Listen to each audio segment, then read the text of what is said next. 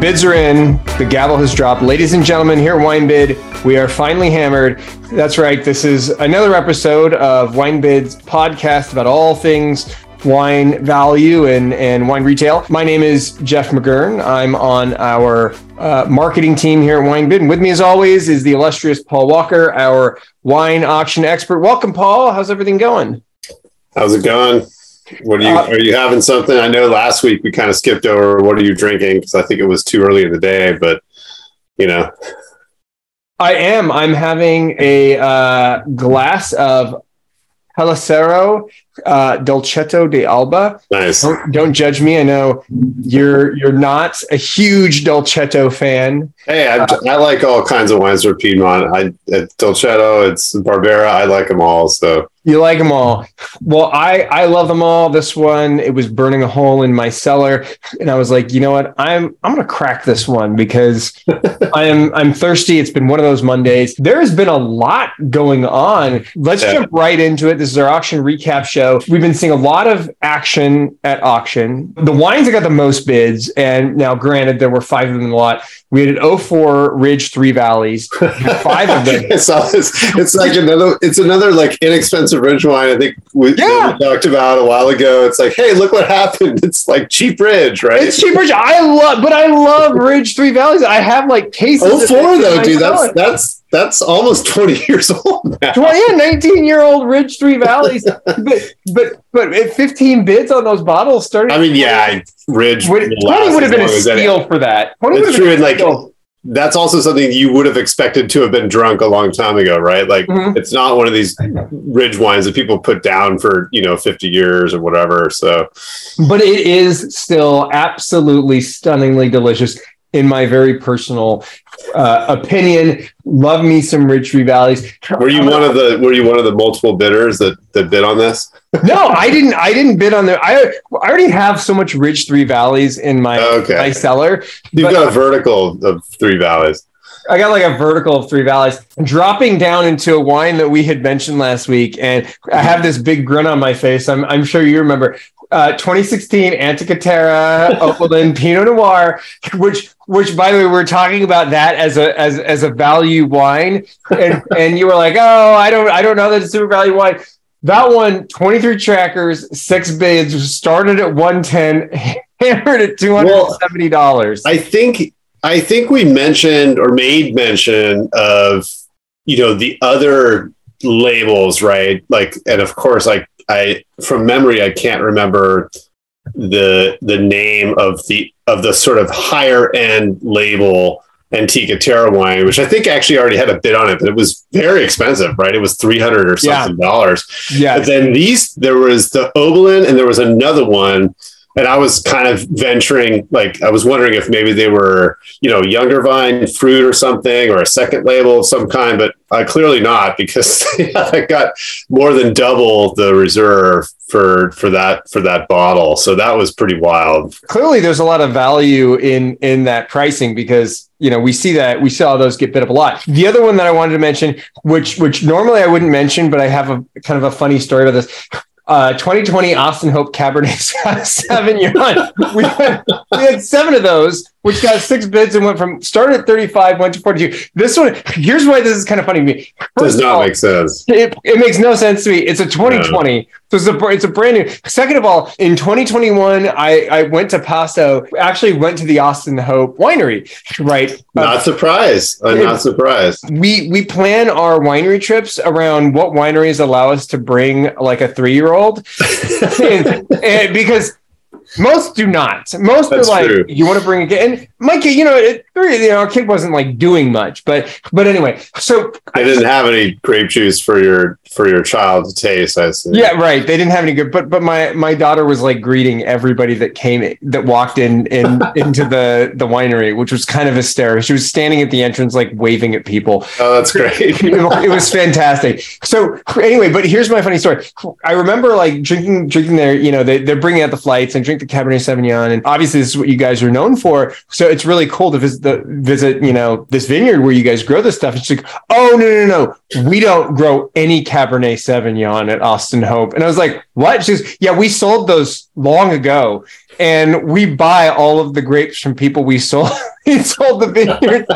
So they don't, according to the ladies, like, we don't grow any of this. What else do they pour down there? Because I've never, the only one I've ever seen is the Cab, because I think it's relatively available. Yeah, the Cab is incredibly available, right? That one you can buy like almost anywhere. Yeah, I was going to say.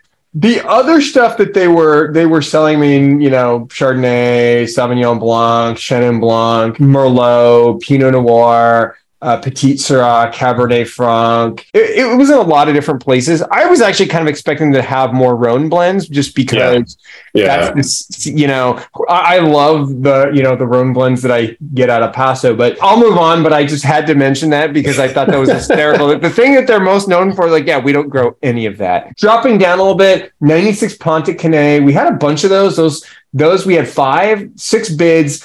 Started at 100 and hammered at 135. It's funny because we definitely talked about this wine, and I said, hey, that's not a bad price for mid-90s Pontic Canet. Is sort of before Pontic Canet got rebranded or however you want to put it. Anyway, it did surprise me that it went up to 135. That was quite a bit more than I thought. I was also a little bit shocked that we saw it travel up that much. Pontic Canet is one of those ones that I feel like every year just seems to incrementally increase in value, right? a little bit more. I would even wager to say, had you invested in a ton of Pontic Canet a decade ago, great, you'd have to do the volume, but you'd certainly be making money because that stuff just does seem to increase in value. Yeah, I mean, I think it's kind of just when it took off, and in the late like 08, 09.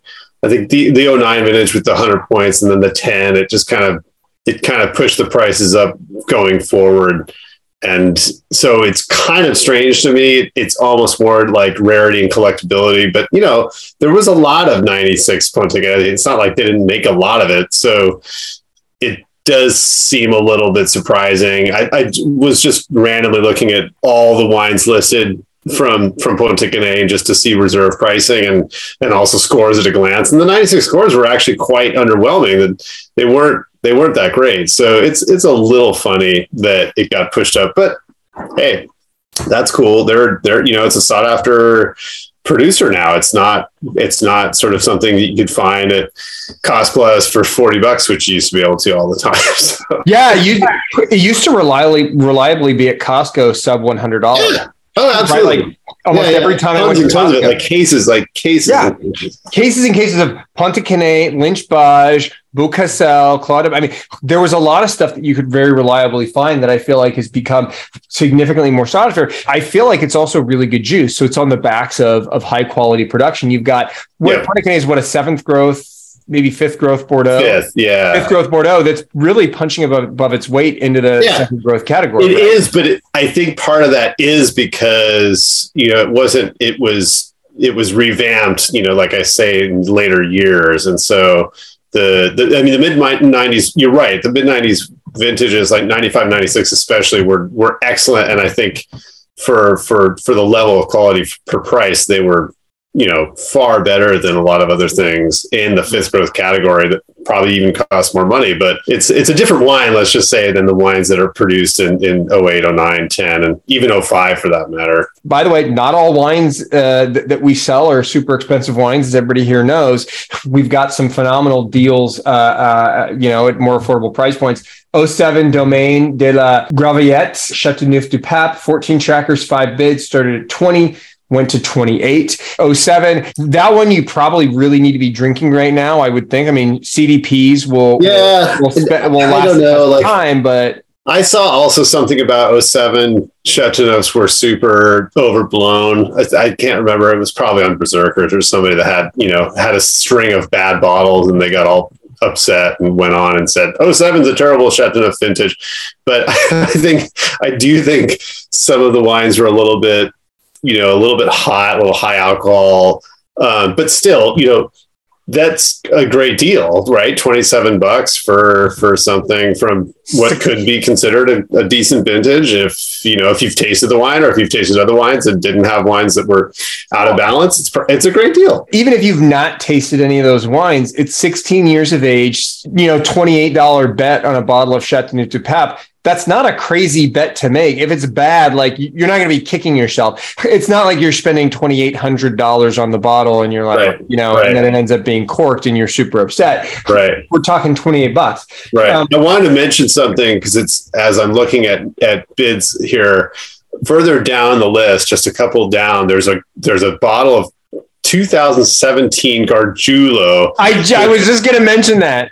So this is a really cool winery because it's kind of under the radar. It's on Oakville Crossroad. It's surrounded by some extremely famous neighbors. And this wine is cool because it's got Sangiovese in it. We always talk about Napa Sangiovese. You and I are both fans. And I always say, like, plant more Sangiovese in Napa. And, Oakville especially, it's like sacred ground for Cabernet. But this wine, look what happened. I was like, a Prelay, it's not expensive. And it got bid up to $67 from $25. Well, and by the way, speaking of Napa Sangiovese, we were just talking about this, almost no competition. I won some Staglin Sangiovese. And Staglin is top tier Napa cab producer. Sure. Which, by the way, they get a ton for their Napa cabs, and it's great stuff. Yeah, but it is. But they're producing Sangiovese that you can get at auction for $35. Yeah, no, you're right. There's still, I just looked it up after you mentioned it, and there's still quite a few bottles left. So this is surprising, and I think it's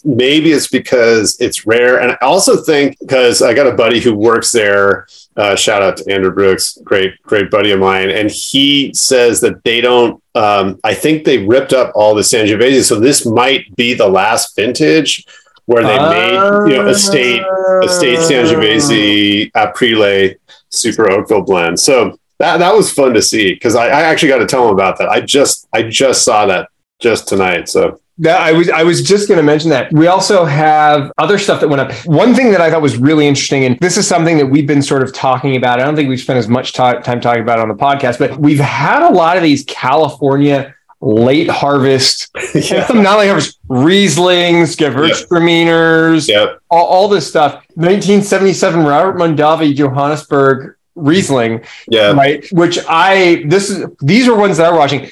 They're coming to auction like $15, right? Which is very, very reasonable for something that probably stands the test of time. And I've been looking at all these come in, going like, and I've been bidding on a ton of them and getting outbid. And at WineBid, we don't rebid, but $15 to start, and it hammers after 5 bids at $50, $49, right? Yeah. Which I thought was super cool. That is cool. I think, it's rarity. It's late 70s.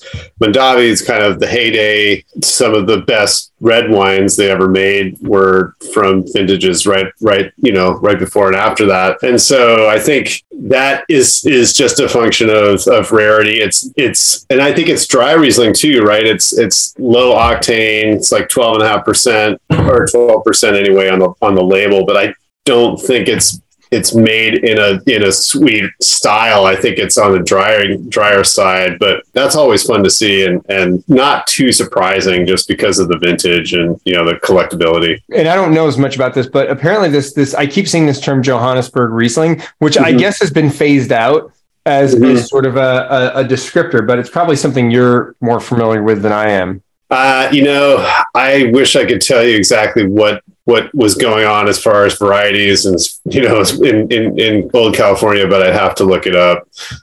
There are, I believe, still some Napa or let's just say, local or California or West Coast, whatever you want to say, producers of Johannesburg Riesling, but I can't tell you as to what the difference is, between this variety versus others that were planted, because obviously there's still Riesling planted and harvested in the state elsewhere. So I don't know. I wish I do. Just a couple more that I wanted to mention. Yeah. Before we wrap up, or if you have anything to mention, we had a 2014 Alpha Omega Toyon Vineyard Pinot Noir. 4 bids, started at 30, went at 42. I thought that one was super interesting to see. I'll actually mention I called this out the last one. we had a bunch of Anthill Farms coming to auction. There was a bunch of it. And I love Anthill Farms, and so when I see that, I was like, oh my god! I actually did not bid on it, and I should have bid on it because I love Anthill Farms, but instead, there's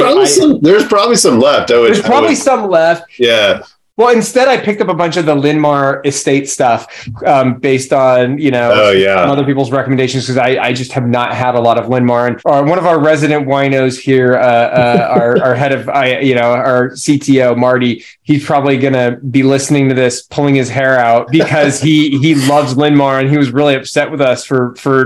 I was surprised he even made mention of it because I thought all he drank was wines from the Northwest because he's such a fan of them. And such a fan. He's been blogging about Northwest wines for years and years. So I was like, what? Marty doesn't drink Linmar. He doesn't drink Sonoma Coast Pinot Noir and Chardonnay, but I guess he does. I disagree with you. I was just surprised that he was listening to our podcast at all. But like anybody but you and I and that's true, and a few robots and a few bots were listening to our podcast.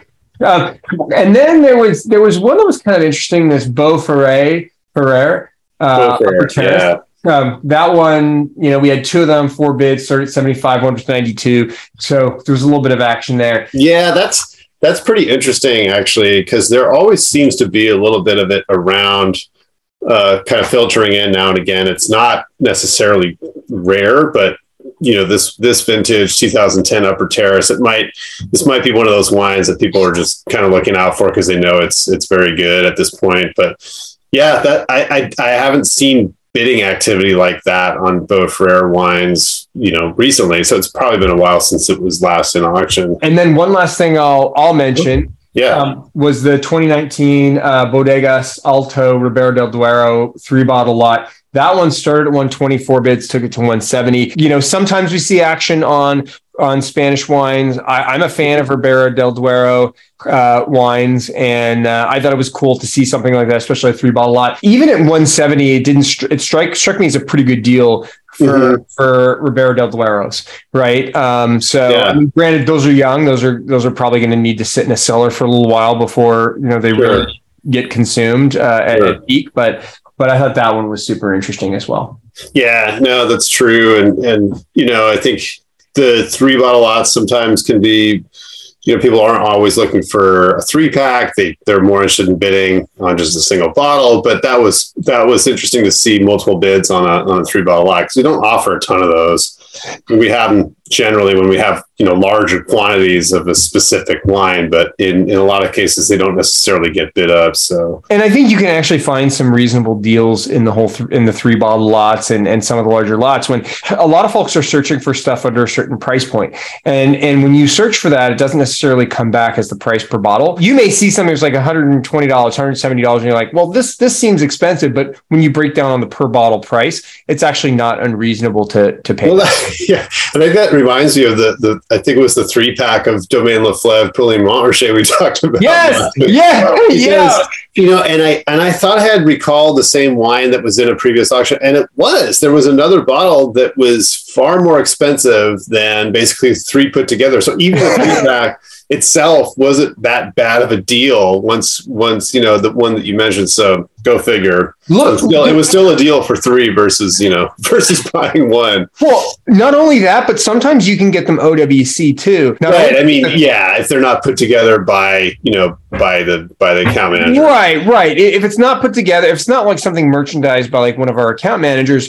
sometimes you'll get something. You'll get 3 bottles or 12 bottles or 6 bottles of OWC. Sure. And I think to me that's like a nice value add because I just think it's cool to have the crates. I mean, you probably have 1 million of them at home. Paul's guest house is made. I don't have room for wood. It's all the wood doesn't leave the warehouse. It doesn't leave the warehouse. I don't have any room whatsoever. Anyway, anything else you wanted to bring up before we wrap up our recap? No, it's funny because we talked about the Duke's family wines, and I think I'd mentioned there were quite a few bids on those, and they all hammered within I would say probably $5-10 of reserve. So some good deals there on an Oregon producer I was definitely not familiar with. There was actually a fair amount of Gargiulo. Speaking of Gargiulo, there was quite a bit of it that sold in last night's auction as well. There's a I noticed another bottle of that Aprile Red went from $30 to $65. So it wasn't just the 17 that got multiple bids on it. Some 98 Claude Duval went from really? 45 to 62. And by the way, interesting. Do you know why I love Claude Duval? Why do you love it? Because you can take your kid to a wine tasting at Claude Duval. That's why. Yeah, I have to say that's always been a fun place to visit. And they always break out awesome wines if you start to talk to one of the people there, and they're, you get a report going. They bring bottles out from underneath the table, and they're like, try this, try that. Yeah, they've always been awesome. So that's good to know that they allow kids, because I'll have to visit. Well, I was gonna say that's gonna make a difference to you now, buddy. Now that you've got the two kiddos, it's a beautiful winery. Claude Duval is gorgeous. It's really nice. They have I think they have great wine. No, they do. It's always been underappreciated, and you can see now, like your example you just mentioned, that it's getting to be, it's getting to have a stronger secondary market following than it ever did, because for years and years and years you could find just phenomenal vintages, like the 78 Reserve, which is incredible wine. It's one of the best California Cabs I've ever had. 87 Reserve, incredible. They were never expensive until now. And by the way, they have really good snacks and stuff at really? Oh, cool. Yeah. My daughter especially loved the breadsticks that they would bring out. Sweet. As a part of the tasting. We got to get up there. We got to get up there. It's fantastic. Anyway, all right. This has been our auction recap. Stay tuned. Our next episode, we're going to go over some of the wines coming into auction this week, and you're not going to want to miss it, because we have a ton of really interesting juice coming into auction this week. There's a lot to talk about. For WineBid and Finally Hammered, my name is Jeff McGurn. This is Paul Walker, and happy bidding to everyone. Cheers. Cheers.